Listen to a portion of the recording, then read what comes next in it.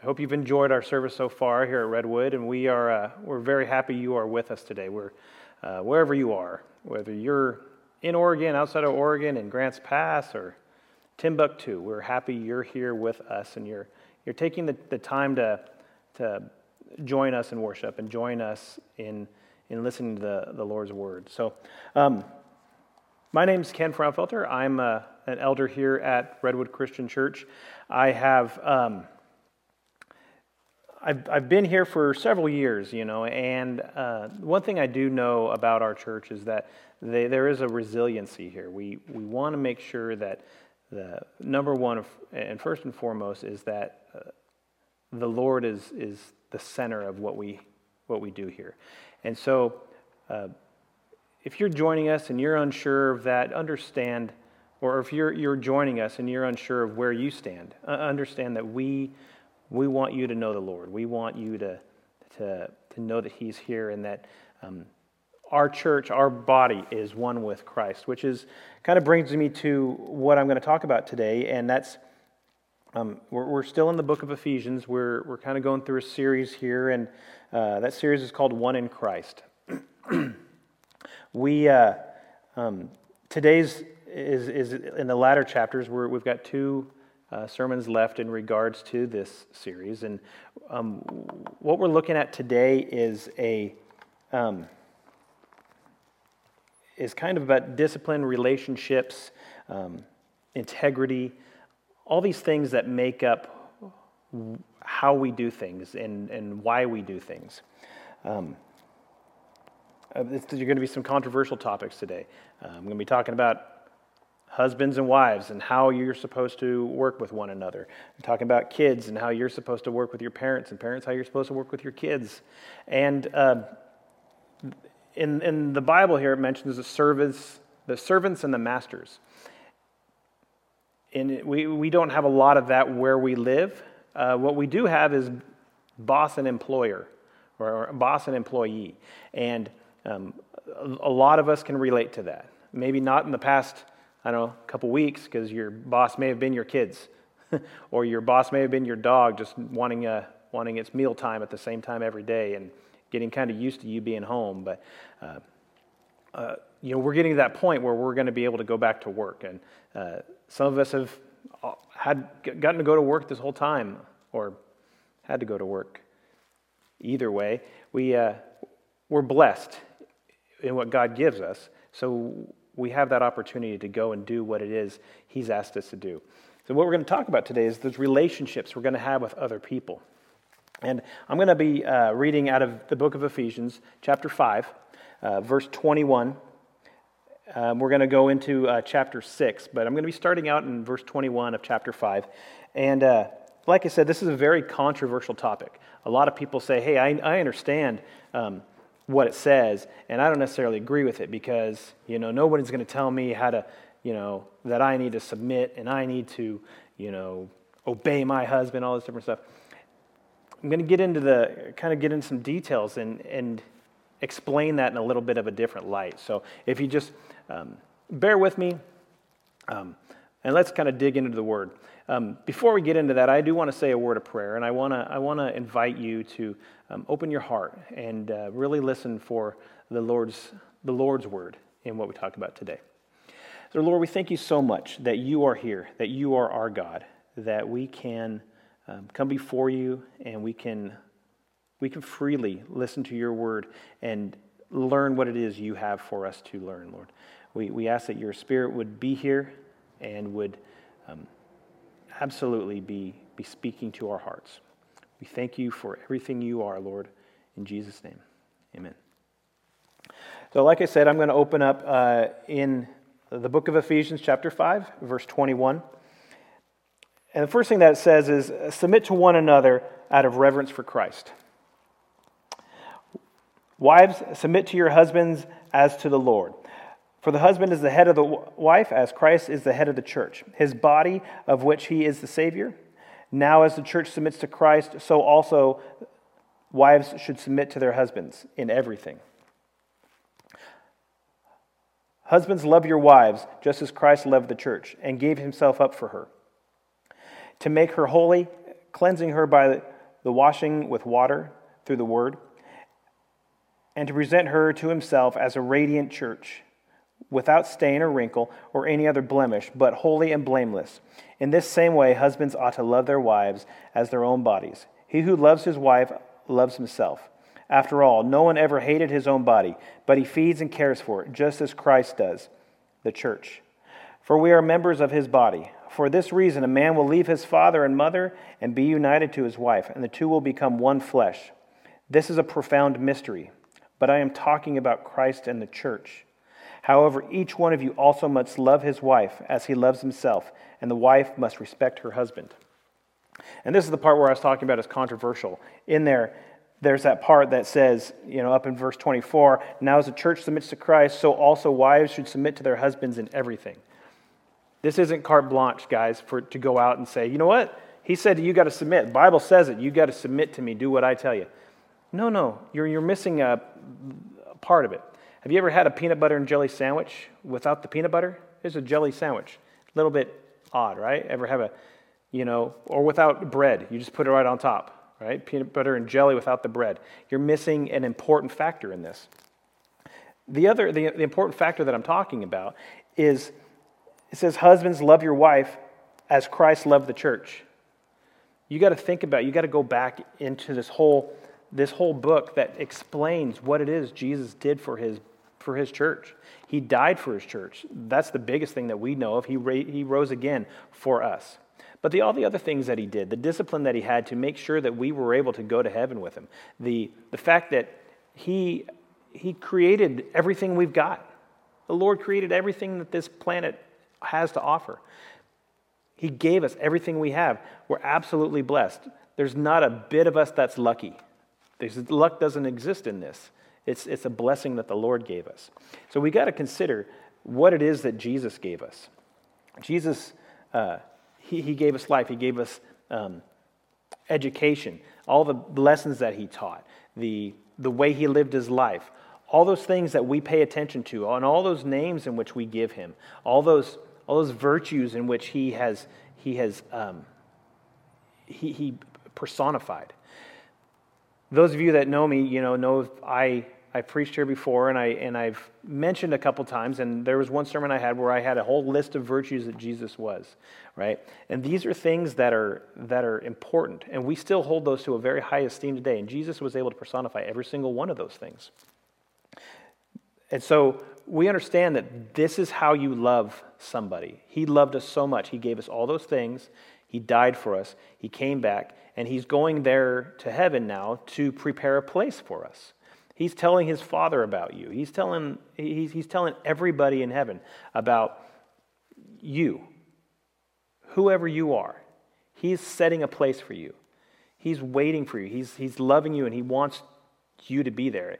Remember when you were a kid and you knew that you were having guests coming over. And I remember when I was a kid, I had my grandparents would come over, and I would look out the window. I would go run up to the window maybe every 5 minutes. Are they here yet? No. Go up there. No. Are they here yet? No.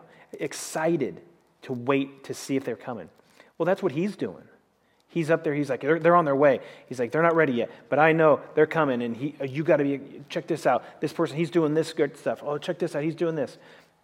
So that he's excited that you have that opportunity to come to heaven with him, and he's given us everything it takes to get there. It's up to us to make that trip. Now, when I was a kid, like I said, I'd be looking for my grandparents. There was a couple times that, grandparents, uncles, family members are coming to visit that, I'm expecting some family member to show up, and I go to the window every 5 minutes, 10 minutes, whatever. There would be a point where my mom would come in and say, "Oh, hey, they're not going to be able to come. They got snagged. Something came up. They're not able to make it today." Disappointing. It's very disappointed. And that's where Jesus is. He gets disappointed, not at you so much, but at the fact that he's not going to be able to spend that time if you don't show up.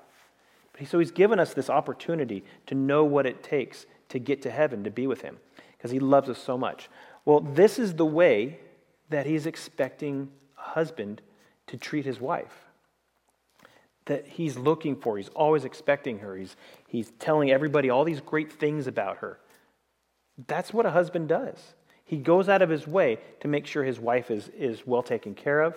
Now, that doesn't mean you have to go become a millionaire. You could be dirt poor, but you still take care of your family. You still work hard to make sure there's food on the table, there's a roof over your head, there's everything you need to do. And if you have the opportunity to adorn your wife, what do? You go buy a ring, or you buy a necklace, or you get earrings, or something like that, right? Her birthday comes up and you're working on, I need to get a card. So you spend 10 hours in front of those stupid card displays reading every single card to my wife. And you're like, oh my gosh, I think I've, gone through all these things where you've read as many sappy poems as you can read. But that's what you do. You want to do nice things for her because that's who you love, right? That's how it is. So, if you are doing those things, this is where the part where now the wife says, okay, I will submit to you. Because we got to admit, and I'm not a wife, I'm not a woman, I don't know. However, basic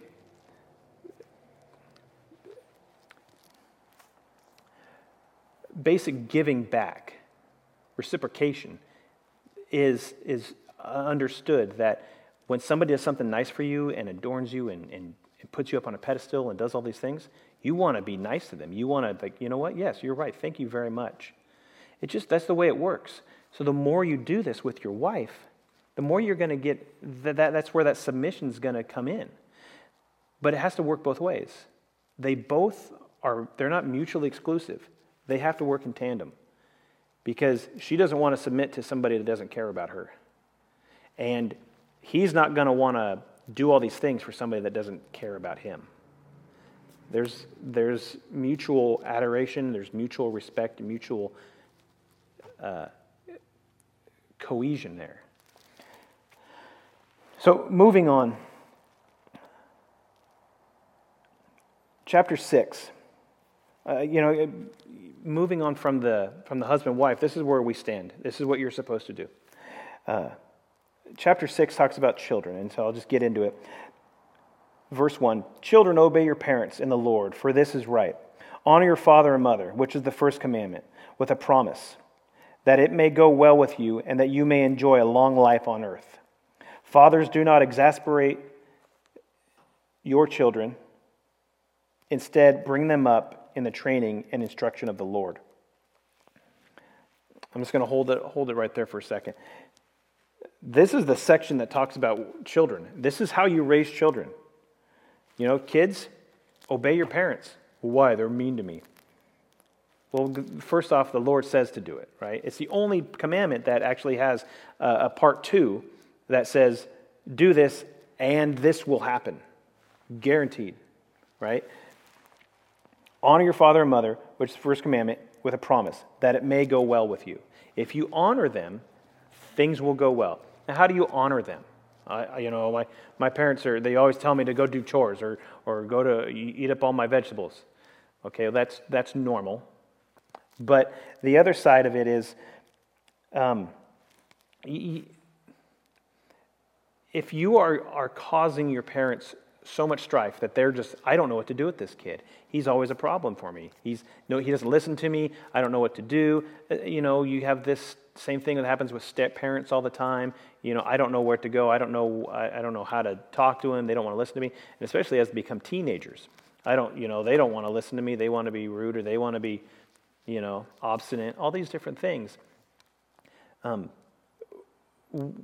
We look at that and we have to think, what is going on in which, one, the child doesn't think they can look to their parent in a respectful manner. But two, the other side of it is, children, why can't you? Why can't you listen to your parents and do what they say when they say to do it? Is it wrong? Is it illegal? Whatever the case is. If that's the case, you need to be speaking out. But even in the military, the orders get given, and the lower ranks have to do what the higher ranks say. But if the higher rank gives an order that is illegal or wrong, unethical, immoral, whatever, that lower rank has a right to deny having to follow that order. We don't have to do what they say. However, there is a way to do it. You still remain respectful. and you go back and you say, whether or not you talk to that same person that gave you the order, or you go talk to somebody else of a higher rank and explain, I'm not going to do this because of X, Y, Z. Well, that's the same thing. If when you're leading your children, you give an order, or you give a reprimand, or you give a decision, you make a decision at home that says we're going to do X, Y, Z, make sure that what you're doing is moral, ethical, and justified. If it's not just for your own ego. And that's something that we want to make sure we're not using when we're raising our children. Your ego and your arrogance need to be the last thing, because that's going to be seen through. You can smell that a mile away. And what I mean by you can smell arrogance, you can smell egotistical or egoism. You can see that coming when it's all about somebody. And that's not something that you need to be, it's not beneficial to be used when you're raising your children. Verse 5. Slaves, obey your earthly masters and with respect and fear, with sincerity of heart, just as you would obey Christ. Obey them not only to win their favor when their eye is on you, but like slaves of Christ, doing the will of God from your heart, wholeheartedly, as if you were serving the Lord, not men. Because you know that the Lord will reward everyone for whatever good he does, whether he is slave or free. And masters, treat your slaves in the same way. Do not threaten them, since you know that he who is both their master and yours is in heaven, and there is no favoritism with him. Basically, this is kind of breaking it down to and saying you work for God. You don't work for, if you work for Jim Bob's Plumbing, you don't work for Jim Bob. You work for God. Not to say that Jim Bob's God, but what I'm saying is you do your job as if God is your boss. When you do it that way, you will do the best job you've ever done. This is where accountability comes in. This is where your integrity comes in.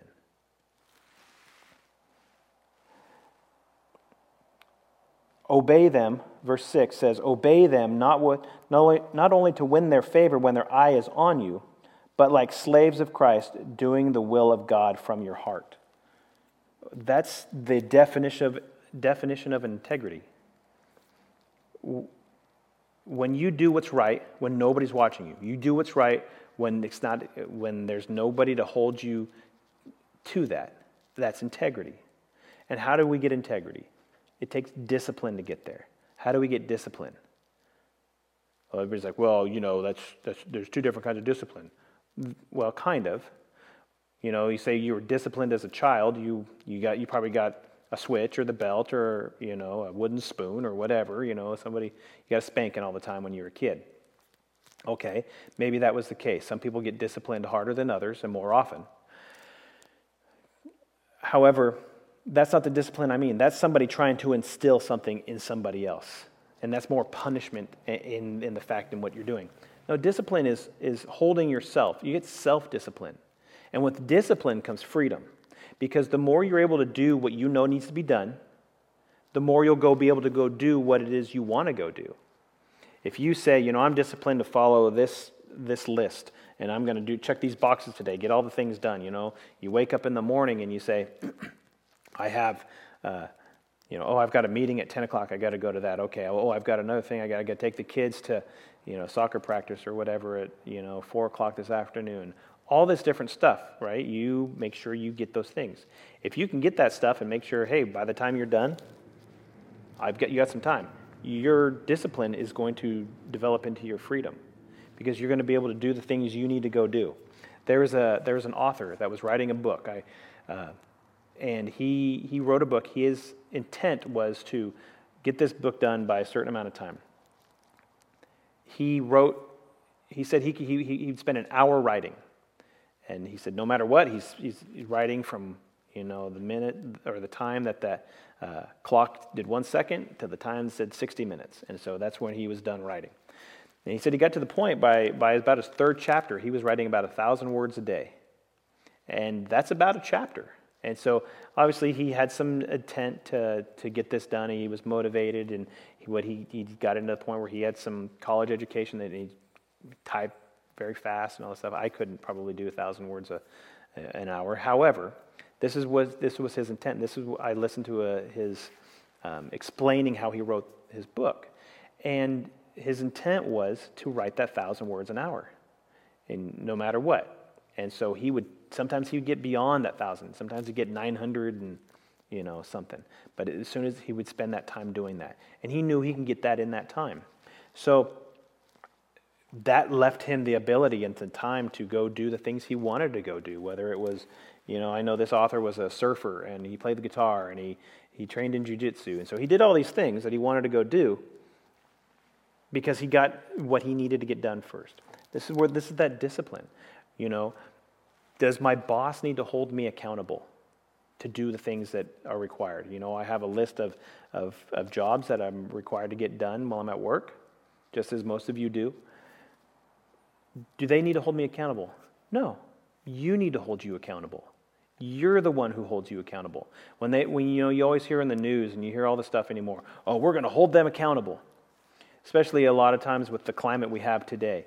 We're going to hold them accountable. You need to be holding you accountable. Nobody needs to hold me accountable. I'll hold myself accountable. And if I can't do it, the Lord will do it. But that's where you should stand, is your accountability is based off of your discipline. And your discipline comes from your integrity. If those things are lacking, you're going to be egotistical. You're going to be arrogant. You're going to be full of yourself, and you're going to be trying to make people do things that are not biblical, that are not Christ-centered, that are not given from the Lord, because you're going to be trying to push your thing on somebody else. But the bottom line is nobody really cares about your opinion but you. But the Lord cares about your heart. And the way that we go through life is we have to seek Him first. We have to look at His virtues. We have to look at the way that He raised us from the time we were baby Christians with you're 60 years old and you get saved, you're a baby Christian.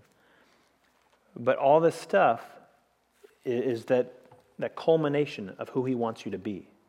Because as He builds you up and He's looking for you to become who He wants you to be, you're going through struggles and you're going through pain, and every single one of us has this X factor in our life that caused us strife and troubles and was hard to do, and you don't know my story. You're right, I don't know your story, but the Lord does. He knows who you are. He knows where you came from. And He knows where you're going. And He wants you to go with Him. He wants you to want to be there. He wants you to understand that putting Him first and making Him the reason that we do what we do will change your relationships with your wife, will change the relationship with your husband, will change the relationship with your children, will change that relationship with your boss or your employee or your neighbor or your friend or your former friend. We live in a world now where there's so much hate and there's so much negativity and there's so much aggression. And some of us are sitting back saying, I don't know what to do. Some of us are sitting back saying, I'm going to do this and I'm going to go forward. Nobody's going to talk to me this way. They are going to talk to you that way. Are you going to listen to them? Are you going to let your ego get in the way? Are you going to let your arrogance get in the way? Or are you going to let the Lord intercede for you and become that reason that people want to submit to you? People want to be your friend. People want you to be within their inner circle. People want you around because you have that joy of the Lord, that love of the Lord, that self-control of the Lord that brings everything to fruition that He has laid that path for in the first place. There was there was a British photographer named Kieran Doherty. He was a freelance photographer. He did some contract stuff for some various Reuters and different organizations throughout the world. And he always got sent to some of the harshest places. He went to Iraq and Afghanistan. He got some of the nice places. He went to Australia, went to Wimbledon, goes to these various places. One of the places he went in 2012 was Sri Lanka. Now, in Sri Lanka in 2012, I don't know if you remember, but this was the time that the big giant earthquake occurred off the coast, and it sent that enormous tsunami there and destroyed thousands and thousands of acres of Sri Lankan land. People died. People lost their lives. People lost everything they had, their homes, their families, all this different stuff, and it was terrible. He was sent there to go photograph the outcome and all the stuff that was going on there. Listening to one of his stories, he tells of a guy that he met, that he kind of came across, that had nothing. He lost everything. And he said the Sri Lankan people were some of the nicest people, no matter what. Even though they'd gone through this horrendous thing, they still wanted to give to him. They did anything they could just to make sure that he had a bowl of rice. Went through all this different stuff.